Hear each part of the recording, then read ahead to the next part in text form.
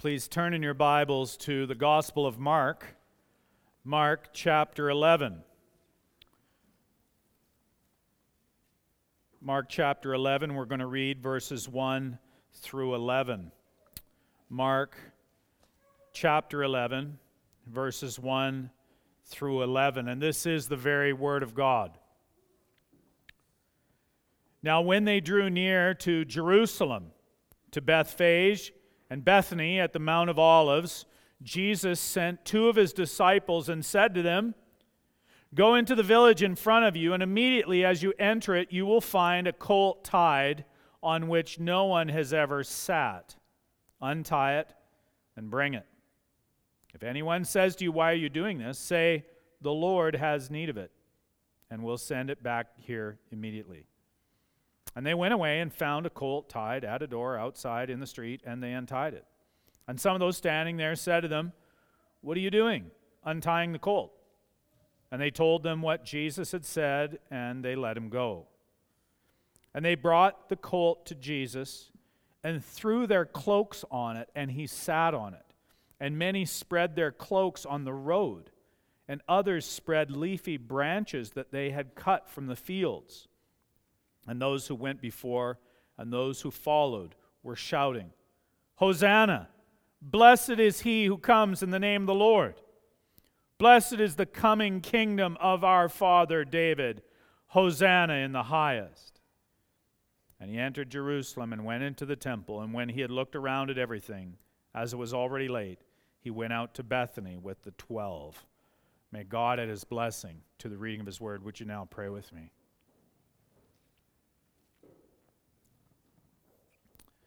Our Heavenly Father, we come to you this morning pleading with you that you would show us your grace and mercy in Jesus Christ by your Holy Spirit. As we have heard from your word already, both in the liturgy and now your word read, as we have sung your praises through the worship team leading us, as we have sought to pray to you and appeal to you because Jesus Christ is actually interceding for the saints, Lord, we come to you and we ask that you would be attentive to our prayers. Father, there are many here who are troubled, many here who are anxious, many who are struggling, and I pray, Lord, that you would help them to be able to find comfort and security and steadfastness in the finished work of Jesus Christ, even in your promises, Heavenly Father, that you will preserve those who trust in him. Holy Father, I pray that you would guide us in such a way that we would be a holy people, a special people, even as we were reading from the book of Titus, that we would in fact be and know and understand ourselves to be your own cherished possession, that we would know the privilege of being the people of God. Oh Lord, I pray that you would help any here who are having hypocritical thoughts about themselves, that they in fact are not following Jesus Christ. Lord, I pray that they would be exposed. But we pray and hope that they would turn from their sins and be saved. Lord, we pray that everyone here would in honesty and openness be a follower of Jesus Christ, would look to him and his blood in righteousness, and so be saved. Lord, we thank you for the ministry of this church. We thank you for the many volunteers that you have raised up, even particularly those volunteers who are serving and teaching children, teaching them the faith that is in Christ, helping them to know the gospel. We thank you for that service. We pray you would continue to raise up workers for the harvest. The harvest is plentiful indeed, but the laborers are few. And Lord, I pray you would raise many up. We thank you that you've raised up many churches to bear testimony to the gospel in this city. We thank you for the upcoming King and Kingdom Conference. We pray that you would bless the speakers as they prepare their messages for that conference. We thank you for Fairview Baptist Church. We pray for that ministry to flourish and continue. And Pastor Tim Stevens there, protect him and guide him as he preaches your word, even this morning. Lord, we thank you that you are close to the hurting and the downtrodden, and we pray for those that are struggling this morning, even in our church, or those who aren't in attendance today that we know and care for. Lord, we pray even your Spirit would bring them comfort by your word.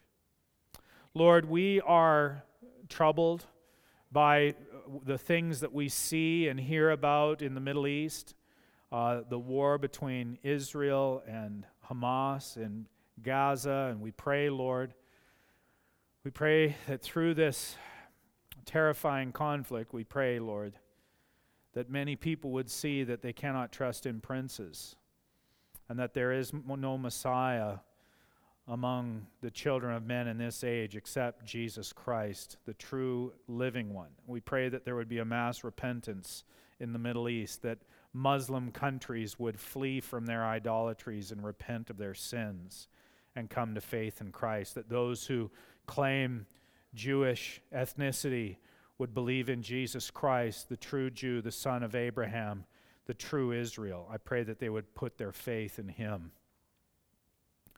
Lord, we thank you for the weight of your word. We thank you that it is a word for us.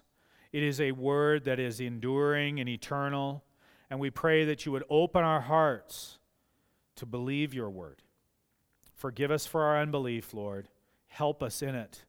We believe, Lord, help our unbelief. Help us now, even now, by your Spirit. We pray this in Jesus' name. Amen. You may be seated.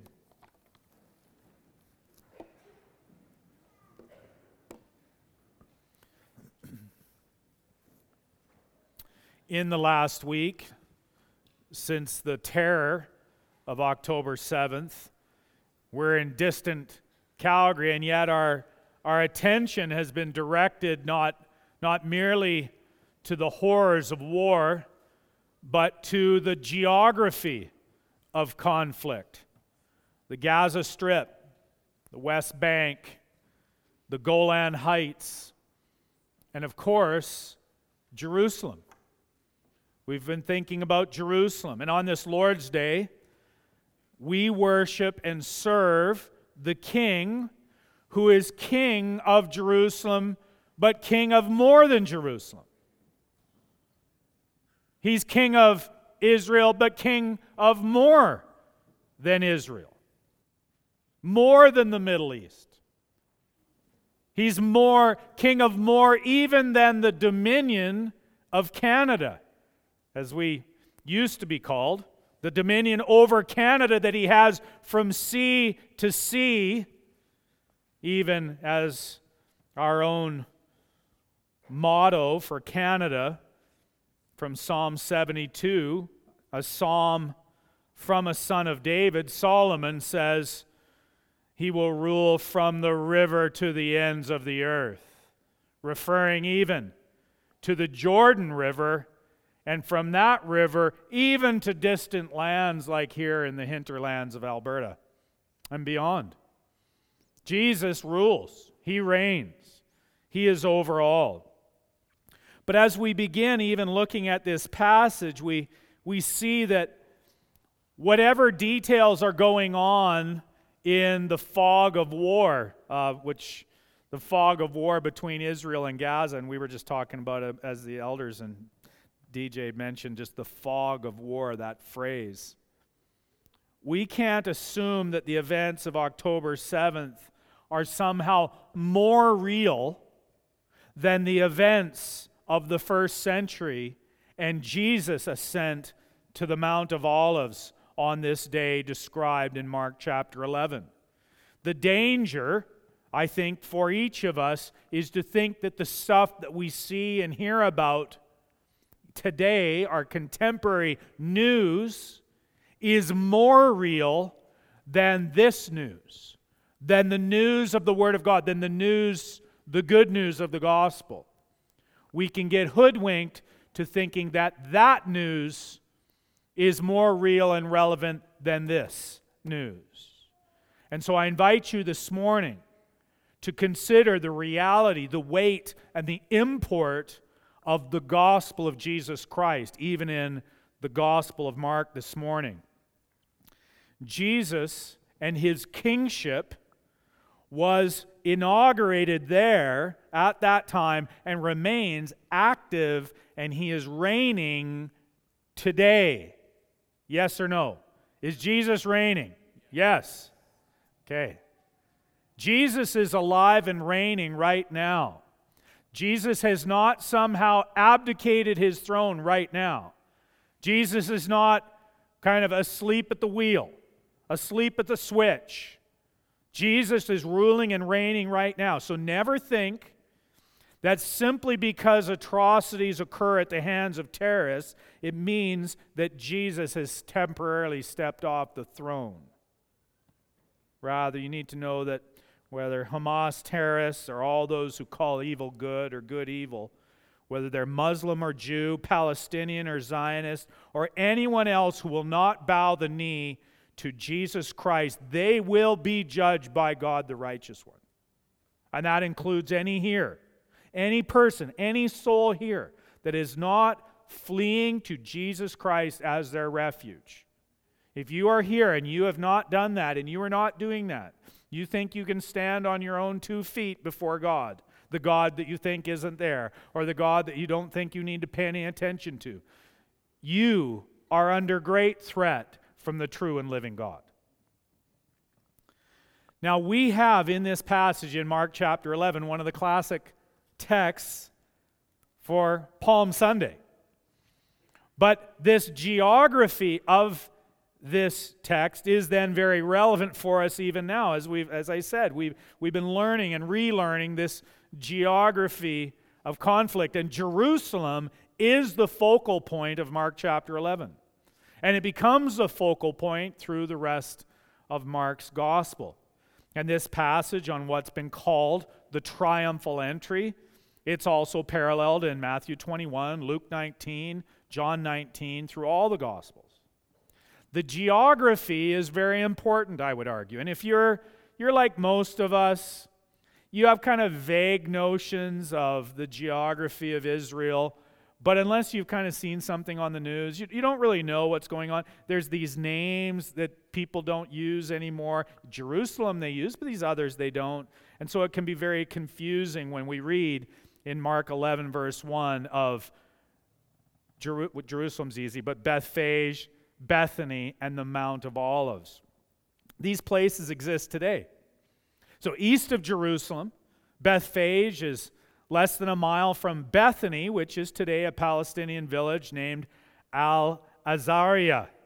Now, if you say that together quite quickly, Al-Azariah, it sounds like something to do with Lazarus. Well, it is Lazarus's place, the place of Lazarus. And we are geographically thinking today, in that conflict around Jerusalem, we're geographically thinking about today what is the west bank of the Jordan River in eastern Jerusalem. Now that's where we're at in Mark 11 as well. So this includes today the Arab neighborhood of Silwan, which sounds like Siloam. And there had once been an olive orchard, and so it was called the Mount of Olives. And from the Mount of Olives, you could have looked down into Jerusalem and seen the temple below. Now, the ancestor of Jesus, David, the king of the Jews, he had ascended the Mount of Olives. I don't know if you knew that. In 2 Samuel 15 and verse 30, David, it says, was weeping as he went barefoot, and his head covered. And all the people who were with him covered their heads, and they went up weeping as they went, in 2 Samuel 15:30. Now, why would David, the Jew of Jews, the Hebrew of Hebrews, the King of the Jews, the anointed one at that time, why was he crying? Why was he crying when he went to the Mount of Olives? Well, it's because, if you know from the story in 2 Samuel 15, and I just encourage you, it's a good time these days to read 1 and 2 Samuel, 1 and 2 Kings, to try to understand the history of Israel.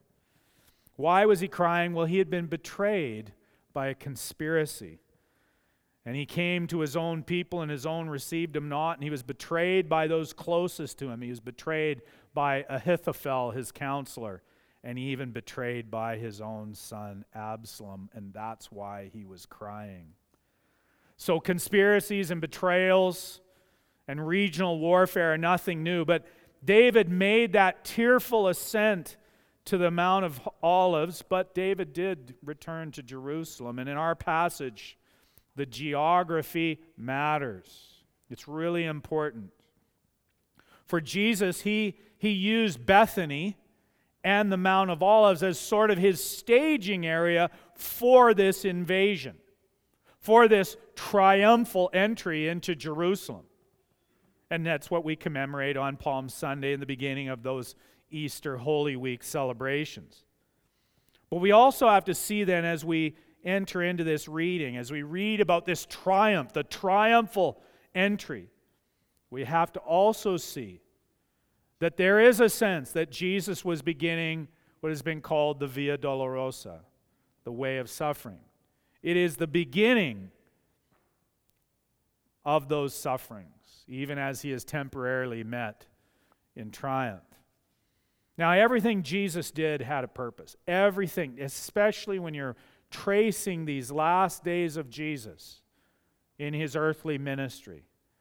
Everything has a purpose. And we read, he said in verse 2, Jesus sent 2 of his disciples and said to them, "Go into the village in front of you, and immediately as you enter it, you will find a colt tied on which no one has ever sat.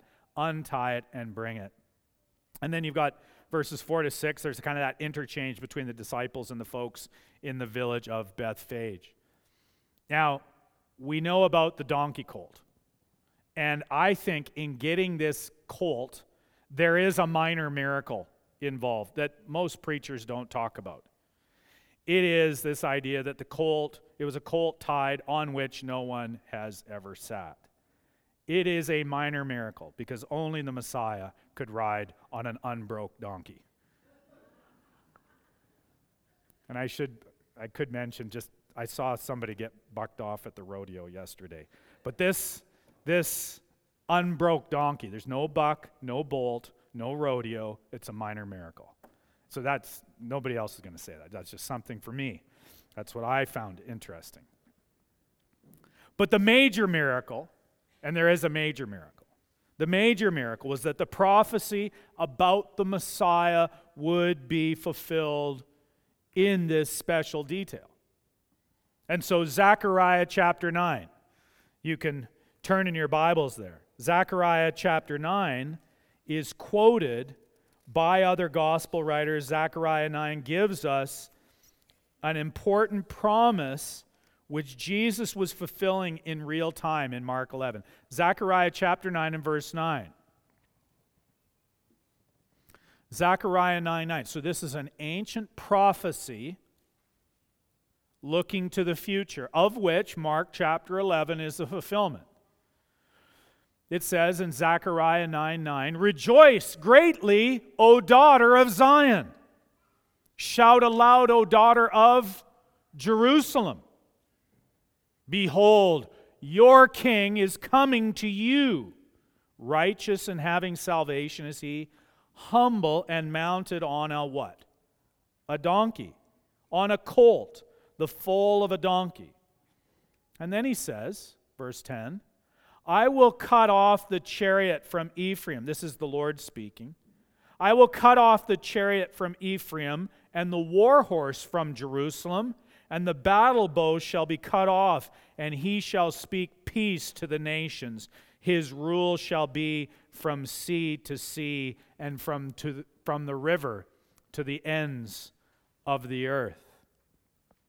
So, that's the passage. Other gospel writers actually quote the passage. That's the passage that's being fulfilled here in Mark 11. So on the one hand, the donkey colt expressed the Messiah's humility there in verse 9.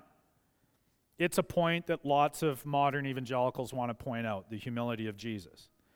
But we also need to see that the donkey riding was a signal for the kingship of the Messiah to be so powerful, so mighty. He has such entitlement to rule and reign and such power that all of the military-industrial complex that Solomon had built up and all of the armaments that were arrayed against Jerusalem for generations, all of that would be obliterated. So he can come in on a donkey. He doesn't need a war horse. He doesn't need an army. He doesn't need a tank. He can come in on a donkey. That's how in control he is. So it's humble, but he's completely in control. And Messiah on a donkey, with that humility, with that control, he has absolute rule, and he is invulnerable and invincible at that point. We mentioned Canada's motto from Psalm 72, verse 8. It's repeated here in Zechariah's prophecy. His rule shall be from the river to the ends of the earth. It's a prophecy of kingship. The Messiah would be king. And Jesus was fulfilling that prophecy by acquiring this unbroken donkey colt. But it's important then to read the context of Zechariah to understand the reactions then of the people to Jesus' fulfillment. Like, it's not just Jesus, they're thinking the rodeo's coming. No, it's not that. There's a different reason. Zechariah 9 says in verse 13, he says, "For I have bent Judah as my bow. I have made Ephraim its arrow. I will stir up your sons, O Zion, against your sons, O Greece, and wield you like a warrior's sword." Okay, that to me sounds like a call to arms. Today, you're going to hear, and you've heard even in the last week, it happened, you hear it all the time, but you heard in the last week, you'll hear about Zionists versus jihadists. And here in this verse, this sounds like an apparent call for Jews to be used by God to be the sharp edge of God's sword against Gentiles. That's what it appears to be. Now, if you were a first century Jew, you've been living under Greek cultural dominance since Alexander the Great, probably it was 360 years prior to this. You've been living under that Greek dominance all that time, and then you were living under the political dominance of Rome, its Caesars, and Rome's regional puppet rulers through Herod's family. You've been living under all of that. Well, then you would be pretty excited, I think, if you're on that road from the Mount of Olives and you are seeing the fulfillment of Zechariah 9:13 right in front of you. You might be ready to be wielded like a warrior's sword. You would be lining up and saying, "Yep, here I am. Sign me up." So this starts to give us then a sense of what was going on. Because at that point, if you're there and you're putting yourself in these folks' shoes, you might be ready to fight under the banner of the Star of David. That's symbol of Judaism today. The flag of Zionism, the flag of the modern secular state of Israel. But we're talking about the first century. It's just that then when you read in Zechariah 9, verses 11 and 12, the verses before this one, they explain that something different is going on, even in that prophecy, which is so important to explain what is going on in Mark 11. Because in Zechariah 9, verses 11 and 12, the Lord said, "And as for you also," he says, "because of the blood of my covenant with you, I will set your prisoners free from the waterless pit.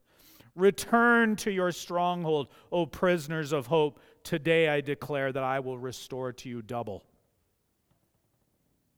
Now, only time would reveal that the blood of the covenant would be a new covenant in the blood of Jesus, as he would say in Luke 22. We also look at it in 1 Corinthians 11 when we celebrate the Lord's Supper at our church. Only time would reveal that Jesus came to lead captivity captive, Ephesians 4. Only time would reveal that in Christ you are no longer a slave, but a son, Galatians 4. Only time would reveal that Jesus is the stronghold, that those who have fled to him for refuge might have strong encouragement to hold fast to the hope set before them, Hebrews 6:18. Only time would reveal that. But for the moment, in Mark 11, then consider that here is then this one coming in triumph. Is it the same Messiah? Is it the king they expected? Is he doing it in the way that they expected? At this point, the likely estimation is they did not understand the messianic kingdom that Jesus was bringing, but they had a different understanding. But for the moment, let's see what they did. Let's consider the cloaks on the road and the leafy branches. You see it there in Mark 11 and verse 7. And they brought the colt to Jesus and threw their cloaks on it, and he sat on it. And many spread their cloaks on the road, and others spread leafy branches that they had cut from the fields. So what is this? What's going on here? Is this meaningful? I think if we see actually why they were doing this, this helps us to understand how these folks viewed the triumphal entry. If everything has a purpose, then why does Mark record that fact that they were spreading their cloaks on the road? Well, again, we need to go to the Old Testament. This is all rich with Old Testament allusion and connection. In 2 Kings chapter 9, that is the historical reference. And I'll just summarize the episode for us. In 2 Kings chapter 9, it's an episode after Solomon's kingdom is divided.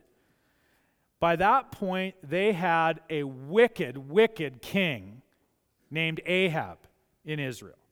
And he was married to this Baal-worshiping, not hay Baal, but Baal. Sometimes I say Baal, and I think, worshiping a hay Baal. Anyways, just to break it up. Her name, you know it, is Jezebel, right? Jezebel.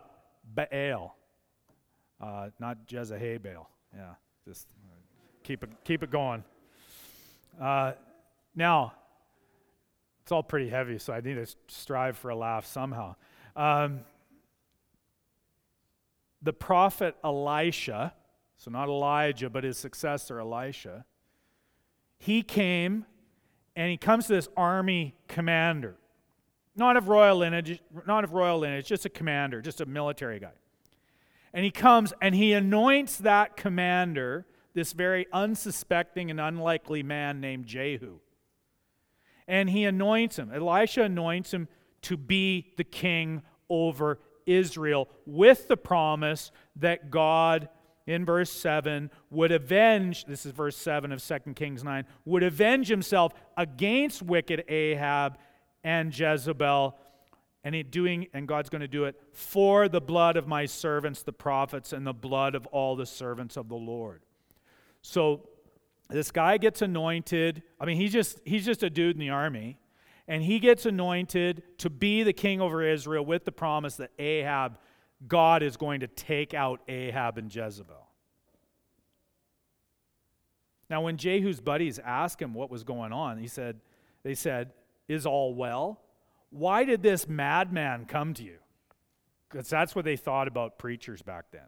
Probably still the same today. And Jehu went on to explain that Elisha had anointed him as king over Israel, the anointed one of the Lord. So you've got this army commander is anointed to be the new king over Israel with the promise that God was going to cut down the wicked rulers. That sounds very encouraging to an oppressed people. This sounds like, wow, we've been waiting for this. God is going to make stuff happen. And what did these guys do? What did they do with Jehu? Well, 2 Kings 9:13. Then in haste, every man of them took his garment and put it under him on the bare steps, and they blew the trumpet and proclaimed, "Jehu is king. Jehu is king."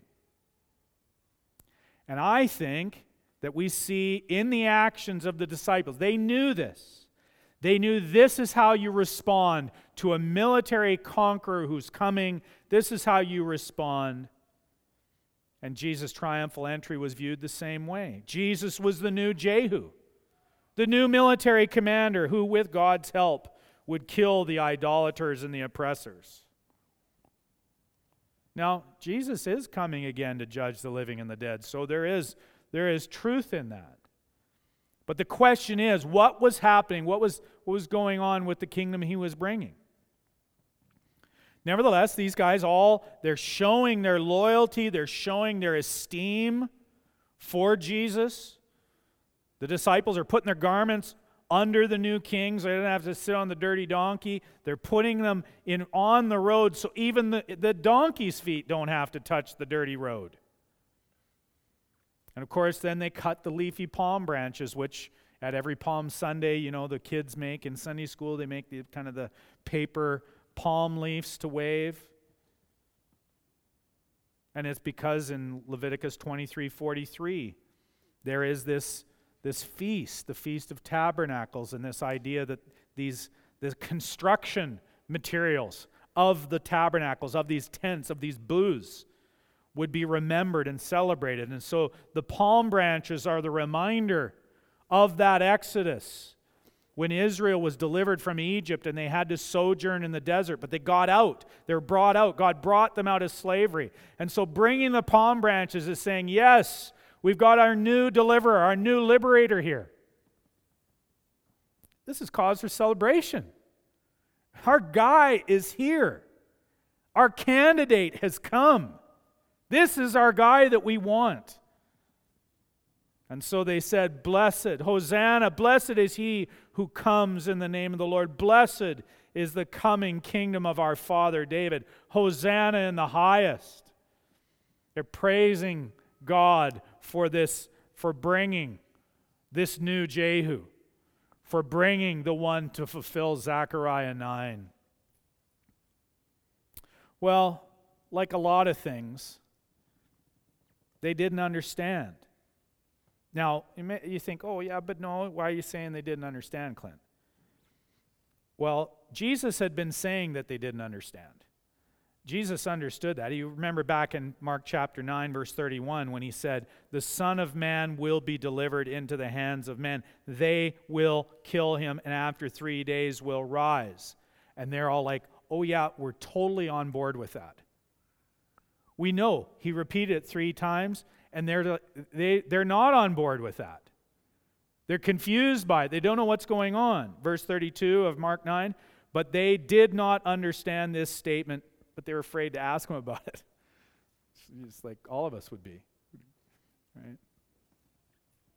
So we see from Jesus' own ministry that there was this emerging distinction. And it was the distinction between Jewish expectation and Jesus' actual fulfillment. This is why Jesus is always going back, even with the Pharisees and his opponents, and he says, have you not read? Why? Because he has to go back to the Bible, because the development of Jewish expectation had changed over time. And this distinction, I could say, is the distinction between the Star of David and the Son of David. Now, as Jesus comes, he's coming in the name of the Lord. He's coming to bring the Messianic kingdom. It is the fulfillment even of David's prophecy. If you go back into 2 Samuel chapter 7, we've looked at it a few times in the course of this. In 2 Samuel chapter 7, a very important prophecy to remember. 2 Samuel chapter 7, this is one you should kind of bookmark and be aware of. 2 Samuel 7 is the prophecy and the covenant establishment between God and David. So God makes this agreement with David. Scholars call it the Davidic covenant. And in 2 Samuel 7, it says in verse 12, I'll back up in verse 10. I will appoint a place for my people Israel and will plant them so that they may dwell in their own place and be disturbed no more, and violent men shall afflict them no more as formerly, from the time that I appointed judges over my people Israel. And I will give you, David, rest from all your enemies. Moreover, the Lord declares to you that the Lord will make you a house. So he's going to make him a house. Now, what does that mean? When your days are fulfilled and you lie down with your fathers, I will raise up your offspring after you, who shall come from your body, and I will establish his kingdom. Well, we do know that there was all kinds of descendants from David. The rest of 2 Samuel and 1st and 2nd Kings outlines the descendants of David. When we think about Mary and Joseph, even at Christmas time, we go through those genealogies to see their own connections to this lineage of David. Verse 13, he shall build a house for my name. Now, we might think, oh, well, that's going to be Solomon building a literal temple, right? Building a house for God's name. But it's actually building this household, this entire family. That's the house to be built. He shall build a house for my name. And how do we know this is more than just a building? And I will establish the throne of his kingdom forever. Now, we've looked at this before, but it is so important to see that word forever, because it shows that the physical descendants of David did not fulfill this prophecy. It requires one who is a legitimate human descendant and yet who is God in the flesh, who can live forever, because he establishes his throne forever. And that is then what is provided for as people are singing the praises. They are seeing, this one comes, verse 9 of Mark 11, he comes in the name of the Lord. It is the coming kingdom of our father David. They know this prophecy. But do they understand the implications of this eternal kingdom? It would appear that maybe they understand some, but not all. Now, when I was in college, it's a long time ago because I'm getting old, but when I was in college in California at Masters College, my Bible professor, Doug Bookman, he told the story about going to Israel. And he'd made this trip to Israel, and he spoke to an Israeli soldier. And he just asked the Jewish Israeli soldier, he just asked, so are you still looking for the Messiah? He said. And the soldier just looked down, and he tapped his Uzi, his machine gun, and he said, this is all the Messiah I need. Now, that might not be the case for many Jews. Certainly Jews who believe in Jesus Christ don't believe that. But there are many people that their Messiah resides in things, in politics, in military hardware, in the things of this world. Now we see that expectation, and even possibly in Mark 11, in the triumphal entry, there was people who were there looking for Jesus to bring that kind of power, that kind of military power. But what is then the implication of this triumphal entry? Well, I would argue that this split between the Star of David and the Son of David comes into view. Because Jesus as the Son of David, who these folks were proclaiming, blessed is the coming kingdom of our father David. They're proclaiming that. But it's critical then to see that Jesus as the Son of David is the Messiah who is eternal. This is the critical question. Now, these guys didn't know that at this point. Maybe if they knew it by the eye of faith. But they had not seen whether or not Jesus would live forever. That's why they were so disillusioned when Jesus died on the cross and they died and they put him in the hole in the ground. Because how can the kingdom of David be established forever if the Son of David stays in a tomb? And so they needed the resurrection. And that's also the vindication of Jesus, that he is the true Messiah. The Star of David is distinguished from the Son of David, though, in terms of Jewish expectation. We have to be very clear about those expectations versus what Jesus fulfills in his declarations.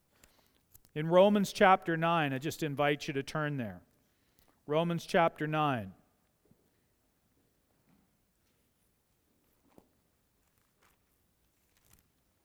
If you're familiar with the book of Romans, you know that Romans 9 through 11 has some of the most dense teaching on the New Testament's view of people of Jewish ethnicity. And Paul says in Romans chapter 9, he says, I am speaking the truth in Christ. I am not lying. My conscience bears me witness in the Holy Spirit that I have great sorrow and unceasing anguish in my heart. For I could wish that I myself were accursed and cut off from Christ for the sake of my brothers, my kinsmen, according to the flesh. Speaking of ethnic Jews. They are Israelites, and to them, these are all the privileges. To them belong the adoption, the glory, the covenants, the giving of the law, the worship, and the promises. These are special, distinct blessings that have been bestowed upon Israel. To them belong the patriarchs, and from their race, according to the flesh, is the Christ, who is God over all, blessed forever. Amen. You see, there are all of these distinctions, but then Paul goes on to say, even though there's all these privileges, all these things have been given, he says in verse 6 of Romans 9, but it is not as though the word of God has failed. Wouldn't that be the thought? Wouldn't that be the thought there's people that think the idea that Jesus is a fulfillment of the promises, then that would be a failure of those promises, because they see, oh, well, Israel is not, it doesn't have all the territory they think they should have. It doesn't have all of its privilege it thinks it should have. But it is not as though the word of God has failed, for not all who are descended from Israel belong to Israel, and not all the children of Abraham, not all are children of Abraham, because they are his offspring. But then he says, through Isaac shall your offspring be named. This means that it is not the children of the flesh who are the children of God, but the children of the promise are counted offspring. And I'll stop there. See, these promises are really important, and there's a lot of confusion in Christian churches about these issues.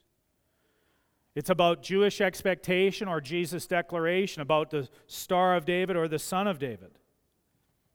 But we see, if you look over then in Galatians chapter 3, turn to Galatians chapter 3. I know we're jumping around a little bit. Galatians chapter 3, Paul says the same thing as Romans chapter 9. He says in Galatians 3:7, he says, know then that it is those of faith who are the sons of Abraham.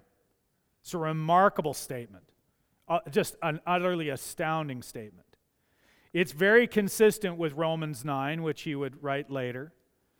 Very consistent, because he's saying it's about faith in Jesus Christ, faith in the promises. The one who believes that Jesus is the Messiah. That is then the proper fulfillment of the Jewish expectation. And when you believe in the Jewish Messiah, the true Christ, you actually become a child of the promise. You enjoy then being brought into this lineage. It's utterly amazing. It's such a privilege. In Galatians 3 and verse 16, now the promises were made to Abraham and to his offspring. It does not say and to offsprings, referring to many, but referring to one, and to your offspring, who is Christ. Who is the seed of Abraham? Jesus is. Jesus is. He is the seed of Abraham. He is the son of Abraham. He's the son of David. But what's amazing is this has been opened up to, likely most of you are Gentiles.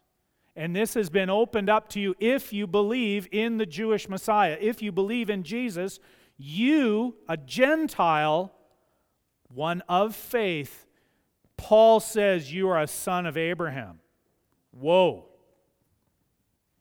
And all of a sudden, all of the politics you've been reading about and all of the war correspondence and all this stuff going on and all of your sureties about understanding Israel and Gentiles and all these things get blown up.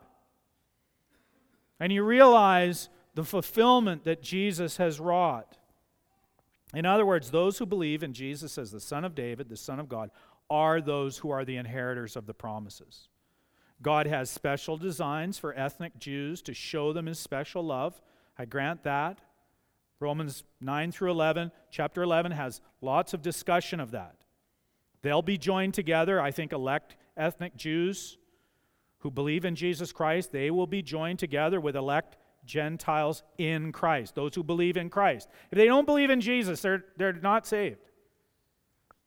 Guys like, John Hagee and these guys on TV, they will teach what's called the Zonderweg, this separate way that Jews have. They don't have to believe in Jesus and they're going to go to heaven. Not true. There is no other name given among men by which they may be saved. It's only in Christ. Paul then says in Galatians 4, as I already referenced, Galatians 4:4, when the fullness of time had come, God sent forth one of the sons, His Son, born of a woman, born under the law, to redeem those who were under the law, so that we, and when he's saying we, he's including these Galatians, Gentile dudes, right? They're not, he's talking about these Galatians, these people that are not Jews, but they're believing in Jesus Christ. That we, Paul the Jew and the Galatian Gentiles who are both believing in Jesus, that we might receive adoption as sons. That the Jew needed adoption as sons. The Jew gets to be adopted as a son because he believes in Jesus. The Gentile gets to be adopted as a son because he believes in Jesus. And then he says, because you are sons, God has sent forth the Spirit of His Son into our hearts, crying, Abba, Father. So you are no longer a slave, Jew. You are no longer a slave, Gentile, but a son. And if a son, then an heir through God. This is then the main argument in the book of Galatians that Paul deals with. He's getting back to what Jesus was showing in His triumphal entry, and what Mark recorded was the tensions between Jewish expectation and the reality of Jesus' kingdom. Because in the book of Galatians, the problem was there were Jews who were telling Gentiles, and they were saying, yes, you believe in Jesus, but now you've got to go back and try to be a good Jew as well. And Paul said, that's a different gospel. That is a different gospel. Paul concludes his letter in Galatians 6. Just flip to the end there, because then all of this expands on and clarifies and informs how you understand what Jesus was doing at the triumphal entry. Paul says in Galatians 6:11, see with what large letters I'm writing to you with my own hand. It is those who want to make a good showing in the flesh who would force you, Gentiles, to be circumcised, and only in order that you may not be persecuted for the cross of Christ. It wasn't enough that they were believing in Jesus. It wasn't enough. These so-called Jewish Christian missionaries, supposedly, another term scholars use is they're the Judaizers. They said it's not enough to believe in Jesus, you also have to start keeping the Jewish law. Because the Jewish stuff is always privileged, man. You've got to keep the Jewish stuff. And they want to force you to do it. But then Paul makes the remarkable statement in Galatians 6:13, "For even those who are circumcised do not themselves keep the law." They don't keep it. They're hypocrites. But they desire to have you circumcised that they may boast in your flesh. They want another convert, not to Jesus, but to their version of Judaism. And then you have that memory verse that many of you cite, verse 14, "But far be it from me to boast except in the cross of our Lord Jesus Christ, by whom the world has been crucified to me and I to the world." My identity is not based on my ethnicity, nor of my religious boundary marker keeping. My identity is in Jesus Christ alone. And he says something further, and when you're watching the news in weeks ahead, this is very important to keep in mind. Verse 15, "For neither circumcision accounts for anything nor uncircumcision, but a new creation." What that means is neither the distinctives of Jewishness count for anything, nor the distinctives of non-Jewishness count for anything, but a new creation. That's what counts. Who is the new creation? So as you consider even the events of the Middle East, are you thinking about, well, who are the new creations in the Middle East? What's happening with Jewish Christians? What's happening with Palestinian Christians? What's happening with Syrian Christians? Or Christians in Iran? Or Christians in Egypt? Or Christians in Ukraine? Or Christians in Russia? This is why it's so helpful to be a global Christian. You realize, oh yeah, well there's brothers and sisters in all of these places. And we have to be aware of these things, because they are the ones to whom we are bound if you're a Christian believer. And then Paul says in Galatians 6:16, and this is my understanding of this verse, and you can disagree with me. He says, "And as for all who walk by this rule." Which rule? The rule that the new creation is what matters. "All who walk by that rule, peace and mercy be upon them and upon the Israel of God." The Israel of God, according to Paul in Galatians, are Jews and Gentiles, which is basically anybody and everybody who believes in Jesus Christ. That is then the true Israel. Not because the church is a replacement of Israel, but because Jesus is the fulfillment of Israel. And all those who are united to Christ are in him. He is the true Israel. Now, I've taken lots of time to go and move from the triumphal entry, which many of you know its events quite well, but to move and understand then the historical context that changes the expectations that Jews had over against the kind of kingdom Jesus brought. My hope is that we would see that Jesus is the Jewish king, but he is our king. He is king over Jew and Gentile. And so that becomes then the question for you this morning.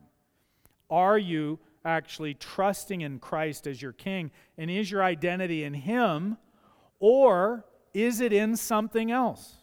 Is it in your ethnicity? Is it in your heritage?